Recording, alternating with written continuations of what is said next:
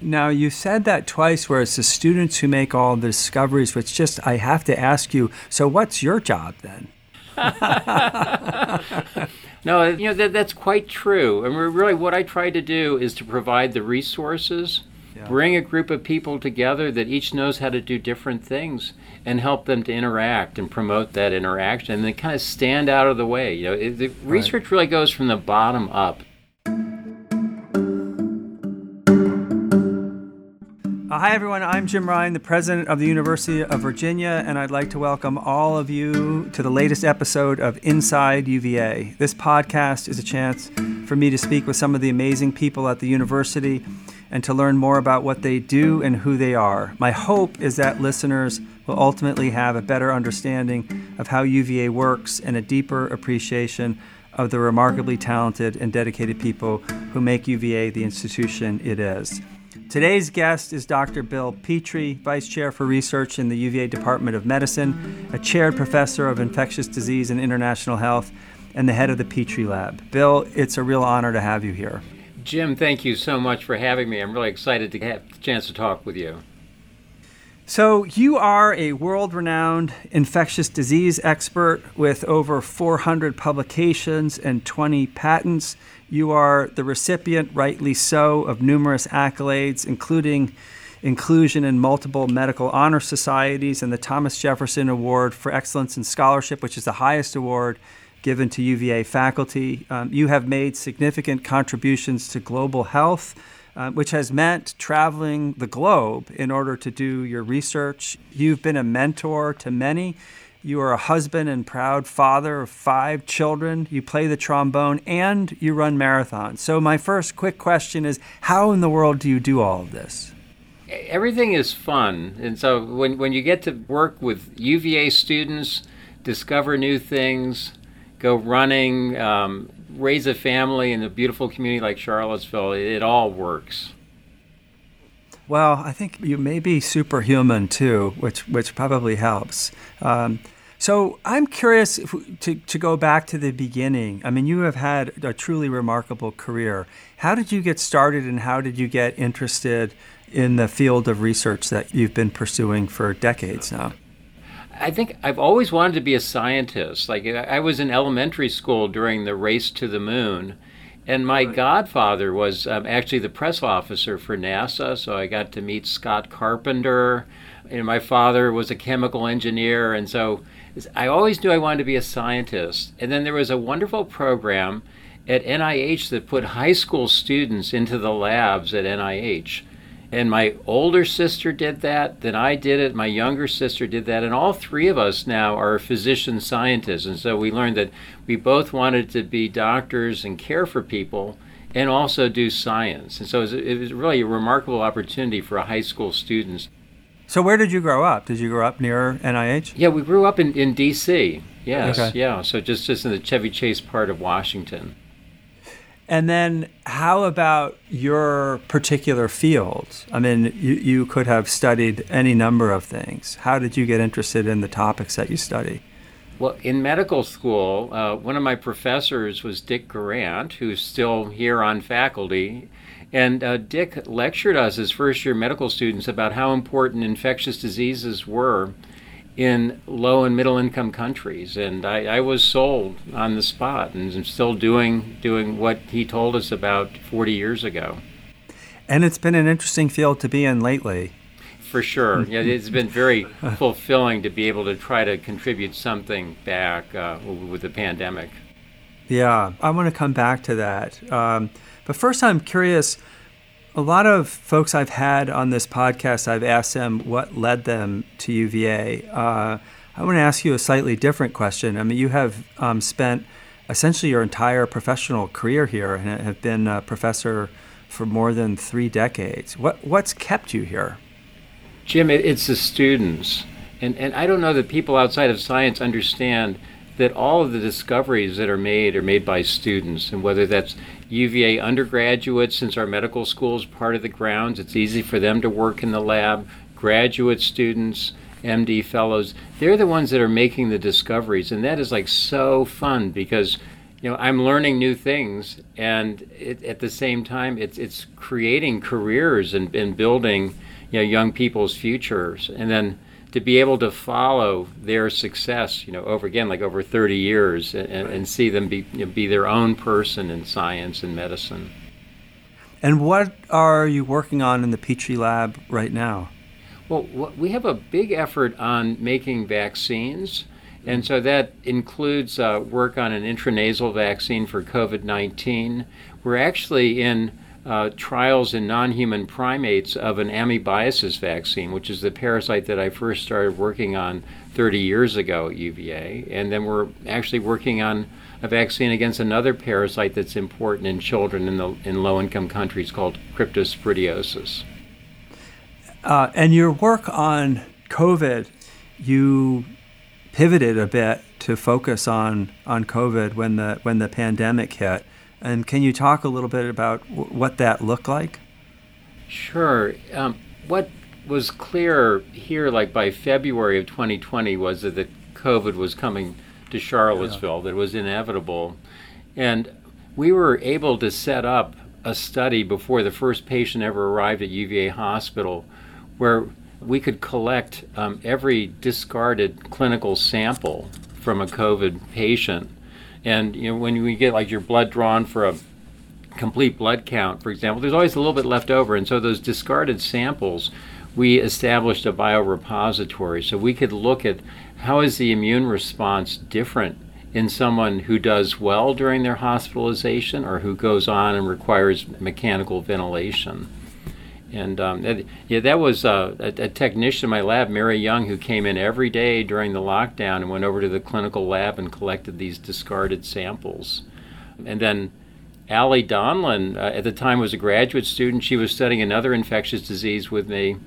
And she really courageously dropped what she was doing to work on COVID-19, including working with Barbara Mann in our biosafety level 3 lab at UVA, with a live virus in a mouse model before there was a vaccine. So it was like, very encouraging time where people really stepping forward to try to make a difference.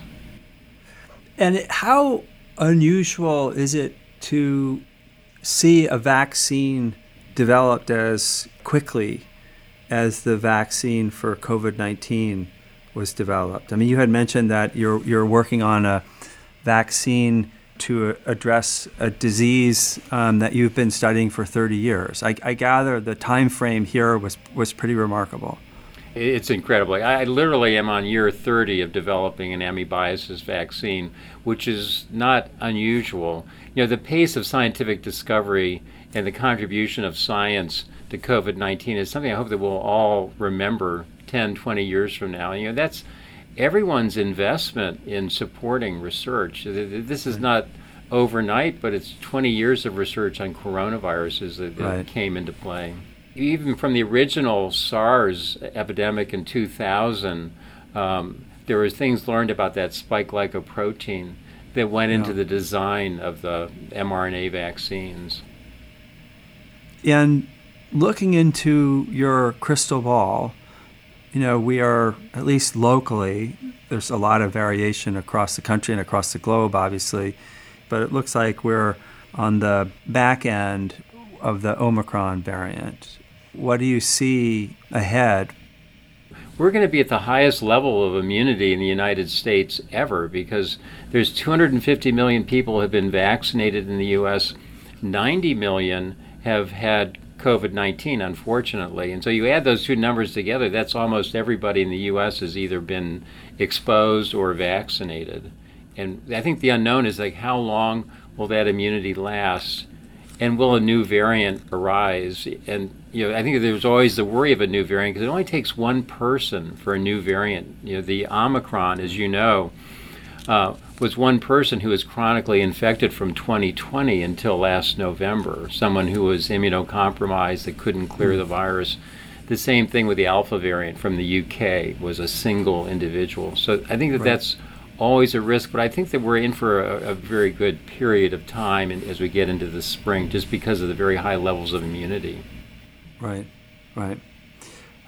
So let me shift gears a little bit. You talked about the different students who work in your lab, and I wonder if this is related to the NIH grants that you've received, the T32 grants, which you've been involved in for quite some time. And I wonder if you could describe the programs supported by those grants. Sure thing. So a T32 is a grant from the NIH that supports training students and fellows, in this case in infectious disease. And the grant that I've been leading since 1996 was actually founded 50 years ago by Jerry Mandel, who was the original head of infectious diseases at UVA and is really kind of the father of this clinical specialty of infectious disease. And that was really nice because I didn't have a cold start. I was just like building on something that was already going very well. And the unusual thing about this training program from NIH, or T32, is that we are training side-by-side physicians with graduate students. And so we'll have like a research in progress where a graduate student will present their research and then a physician fellow will, or we'll have a journal club. And so that's unusual. And I think that's really important because each discipline brings something different to science. The graduate students are experts in the approaches and understanding mechanisms of disease. The physicians understand like need for new knowledge for patients we don't know like the right thing to do, and so you bring them together. To me, like that's what drives me. That's what's so rewarding is seeing that work. And is that unusual to see that kind of collaboration? It is, unfortunately, and it's one of the nice things about UVA is that this is a very close-knit, collaborative community in research. Because lab per lab, we're just as good as any place in the U.S. or in the world, for that matter, but we're smaller and we're close together, and so it's easy like to have students learn new techniques in a colleague's lab, or for me to go and learn something. Yeah. So 20 patents. I'm curious about that. And do you have one that you're most proud of, and or that you could explain to us what it does? Sure. So one that we just filed just last week is by a graduate student, David Tyus.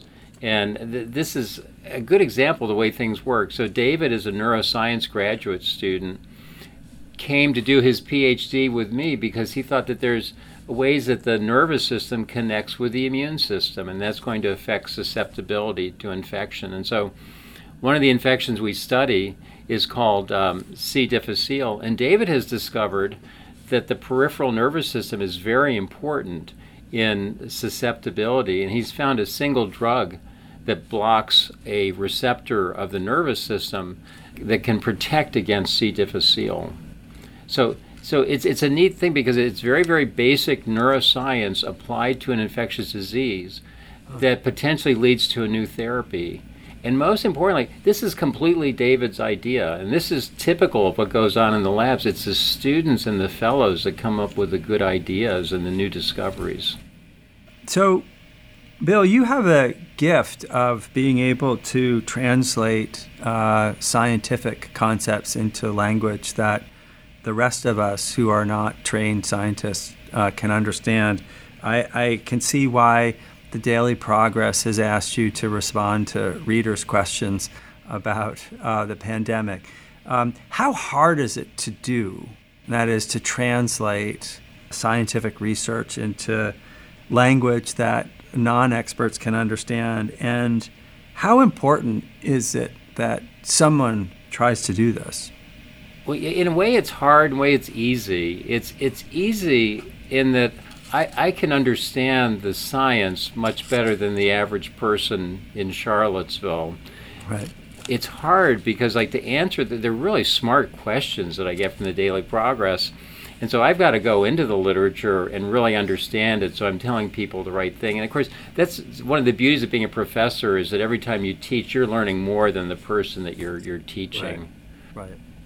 So it's been a lot of fun being able to participate in lay education. And you think that, if one person gets vaccinated as a result of something I've written, that's a huge success.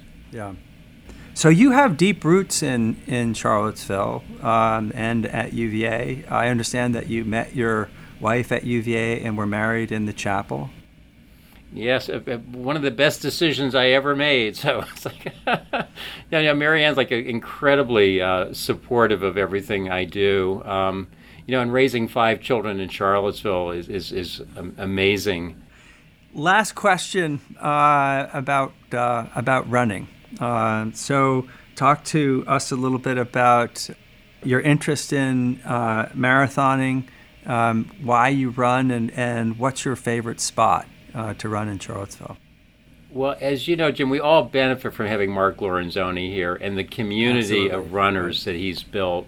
I've gone through the entire COVID with a dear group of friends that we all run together from Greenberries. We have coffee socially distanced outside like 6 days a week, graduate students, professors, community people. And so I can't overestimate like the importance of that friendship through running.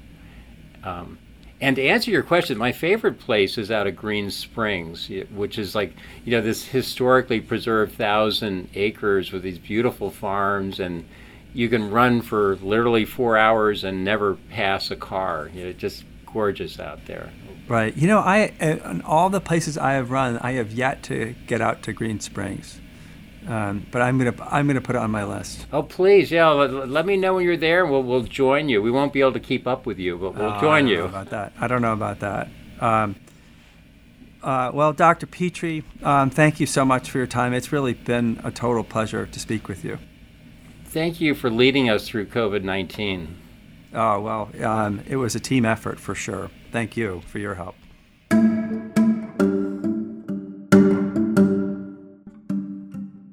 Inside UVA is a production of WTJU 91.1 FM and the Office of the President at the University of Virginia. Inside UVA is produced by Mary Garner McGee, Brooke Whitehurst, Matt Weber, and Nathan Moore. We also want to thank Monica Shack, Athena Haney, and McGregor McCants. Our music is Turning to You from Blue Dot Sessions. Listen and subscribe to Inside UVA in Apple Podcasts, Spotify, or wherever you get your podcasts. We'll be back soon with another conversation about the life of the university.